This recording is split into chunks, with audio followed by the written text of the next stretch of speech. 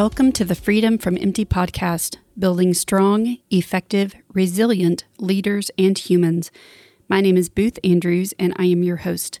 Thank you so much for joining me for this episode. I've been promising to do this for a while, and I finally remembered, as I was preparing this episode, I want to share a listener review. This one comes from Victory H, and it says, I find myself looking forward to Booth's podcast. Her authentic and real take on self-care commonly challenges me to care for myself better. Thank you, Booth. So I don't know if y'all realize this, but it means so very much to me when people share that I am actually making a positive difference for them or for others. It is one thing to put your heart into creating a message, and it is another thing entirely to know that your words make a difference. So thank you for taking the time to rate and share your experience, Victory. I appreciate it so much. So today, I want to talk about leading and living through crisis through the lens of some things to watch out for. What your people need, and by people, I mean your teams, organizations, families, and friends. Right now, what your people need is for you to show up as the highest and best version of yourself. Someone who is grounded, non-reactive, transparent, consistent, and kind. Because the world itself is already one big pressure cooker, now amplified by a global pandemic, which frankly just brings us that much closer to the reality that everything is uncertain all of the time, and the fact that we as humans are vulnerable.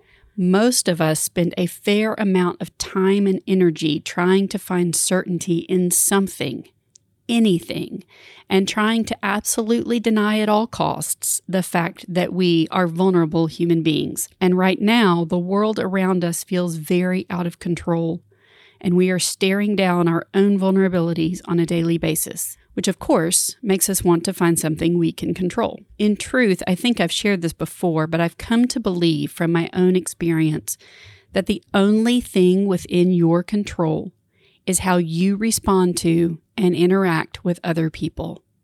And these interactions, in some ways, are perhaps more important than they have ever been before. With that in mind, a few tips on leading through crisis. Number 1, you can only live and lead in crisis mode for a finite period of time. Adrenaline can be amazing in the short term. Massive productivity, hyper-awareness, focus, and vigilance can feel like superpowers, until they don't. I want to reread a passage from Ruby Wax's How to Be Human that explains this phenomenon in an accessible way, with a little humor thrown in for good measure. When we get a scary vibe, which you will recognize because your hair is standing on end, you've broken out in goose pimples, your heart is pounding, it means you are pumped to the max, ready to scram, kick ass, or just stand there like a frozen statue. If you stay in that state, the first thing to go down will be your memory, then your immune, digestive, and reproductive systems. At that point, what with the missing memories, you won't even remember what your options are. This is all happening under your radar, so you won't be aware that your system is deteriorating or why your brain cells are beginning to atrophy. Trust me on this. We all have myelin sheaths that cover each of your nerve cells or neurons to speed up the signals to each other. If those sheaths get damaged, the neurons connecting different regions of your brain get weaker, and the result is you can no longer put your thoughts together, and your ability to be rational goes AWOL. In effect, you've been dumbed down. If we can't think straight or be rational, we begin to feel threatened, even if there is nothing nearby that can harm us. We start to blame other people for making us feel paranoid, and so begins the them and us syndrome. We stop thinking of them as fellow humans. Another result of neuronal atrophy is that our thinking becomes narrow and rigid, and we begin to think that anyone different from us is the enemy. We all have specific fear triggers embedded in our memories, which we react to emotionally without knowing why. especially when we're stressed. We're at the mercy of old associations. When I first became a CEO, I was very aware of and intentional about the inputs I would require in order to show up as my highest and best self. And that was the person I wanted to bring to the workplace every day. Over time, however, as the personal stressors in my life amplified, I didn't recalibrate the inputs. Instead of asking for more space, more support, and more rest, I just kept pulling myself up by my bootstraps over and over and over again. I stayed in fight or flight because I didn't know how to come down from it, which worked until it didn't. And when it stopped working, the compound effect of the exhaustion, depletion, and chronic illness I developed using that persist at all cost strategy almost took my life. I lived in fight or flight for decades. You may have been living in fight or flight before this crisis began, or this crisis may have tipped the scales for you. In any case, we can only sustain fight or flight for a finite period of time. Maybe days, weeks, months, or even years, but at some point, there will be a reckoning. The longer we live on crisis-fueled adrenaline, the more degraded our systems become. In episode 39 of the podcast, I talked about the ways in which our fight or flight response can interfere with our executive functioning, and I shared some tips and tools that we can use to down-regulate our fight or flight response so that we can access our executive functioning. I encourage you to use these tips and tools on a daily basis and as many times a day as you need, before you meet with your teams, before you need to make any big decisions, and anytime you are starting to feel overwhelmed or exhausted. And use these with your teams. Your hyperarousal will be felt by them, and they may be grappling with their own fight or flight response. I promise that you will have fewer messes to clean up if you can bring you and your teams down out of crisis mode into response, creativity, innovation, and constructive problem-solving mode. Number 2, what to do when you are approaching the wall. I hit the wall last week, hard. I had started to anticipate being tired the week before. I said to one of my friends, I'm going to be exhausted when all of this is over. I even took my first nap of quarantine on Monday. But then my ability to stay constant in a crisis ran out of runway, and the crisis is still here. I woke up last Wednesday feeling completely run over. When I logged on for my 3 times per week morning workout with my coach, I saw my face on the video before I connected to the Zoom call. I looked completely wrung out. After checking in, we decided that I would just take an easy walk that day instead of doing the prescribed workout. Later that morning, or maybe it was Thursday, who can keep up, my son asked me to do something for him, and I almost ripped him a new one. I have made it a practice to be patient with my children, probably sometimes too patient. So the desire to light into him was a huge red flag. Thankfully, I caught myself and didn't do or say anything that I would now regret. I also became aware that my screen fatigue was 1,000%. So this is what I did next. I kept my Wednesday Zoom calls because they were all life-giving connections for me. Otherwise, I would have canceled. Thursday, I did cancel a call so that I could take a nap in between commitments. Friday, I took a nap. I continued to back up my bedtime to my pre-quarantine schedule. In bed at 9, lights out by 9:30. I had let this slip way too far and way too long, given what I know about my need for sleep in order to stay well. I started paying more attention to my water intake. I dialed back on my sugar intake. I gave myself permission to stay away from my laptop screen all weekend for the first time since mid-March. Saturday, I didn't set an alarm, and I spent most of the day with a book and journal under a blanket on the couch. Sunday, I didn't set an alarm, and I spent most of the day under a blanket on the couch. Monday, I gave myself permission to have a slow start and not rush into productivity out of fear or panic or guilt, and so on. I went back to the basics: sleep, water, food.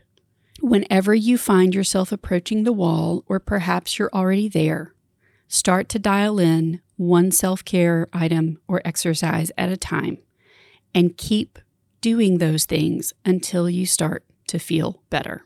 Number 3, what to do when you screw up. So what happens if you don't see the wall coming and you make a mistake? I was 9 months pregnant. I had been on bed rest for about 8 weeks. I had been a CEO for just over a year. In that year's time, I had spent countless hours co-creating a certain culture and set of expectations for how I was going to interact with my team and how I wanted them to interact with me and with each other. We were in the midst of a strategic, operational, and cultural transformation at every level of the organization. And one of the key elements of my process was to engage the team in the creation of the path forward, as opposed to handing things down from the top. One of the other critical expectations was that we would have direct, tough conversations with each other, as opposed to being passive-aggressive, running side agendas, etc. I came back into the office about the time we were trying to firm up our first organizational chart reflecting our new vision, culture, and strategic priorities. Once we had an idea what the broad job descriptions would be for my direct reports, the members of the ad hoc leadership team I had pulled together a year earlier would apply for the positions they felt most passionate about. My commitment to them at that moment was clearly defined. I would select one person for each position. As I started trying to match people with positions, I felt a sense of unease. Something didn't feel right. At the same time, one of the members of the ad hoc group approached me directly with a different structure. And I, very, very pregnant, and knowing I was on borrowed time, panicked. Instead of going back to the team and saying that I had some concerns about the structure and wanted to revisit, I bought in on the new structure that had been proposed to me essentially surreptitiously. And then, this moment I am not proud of. I sent the team an email telling them that I had supplanted the structure we had all agreed to. Here's the good news and the bad news. My team took me at my word, and by that I mean they raised hell in a very respectful way. They called BS on the fact that I went against my own cultural expectations and called an audible, supplanting months of work and my own commitment to them without having any direct conversations with them. I remember sitting on my bed, heaving, crying. And if you've listened to me up to this point, you know that crying is something I have had to actually learn to do, with my big belly out in front of me, feeling overwhelmed and angry and full of shame all at once. In that moment, I almost destroyed a year's worth of culture and trust building. Yes, I panicked. I was sleep deprived. I had not been sleeping through the night ever since I'd been put on bed rest. I was going to give birth in a matter of days, and I am sure my hormones were bonkers. Yes, I had valid and real concerns about the structure and the potential fit of various team members within that structure. And I almost destroyed what I had built so far by letting my panic and overwhelm and fear drive the bus. What I did after that was probably one of the most important moments of my leadership experience and career to date. I called the team together and I apologized. I told them I was wrong. I told them I was sorry.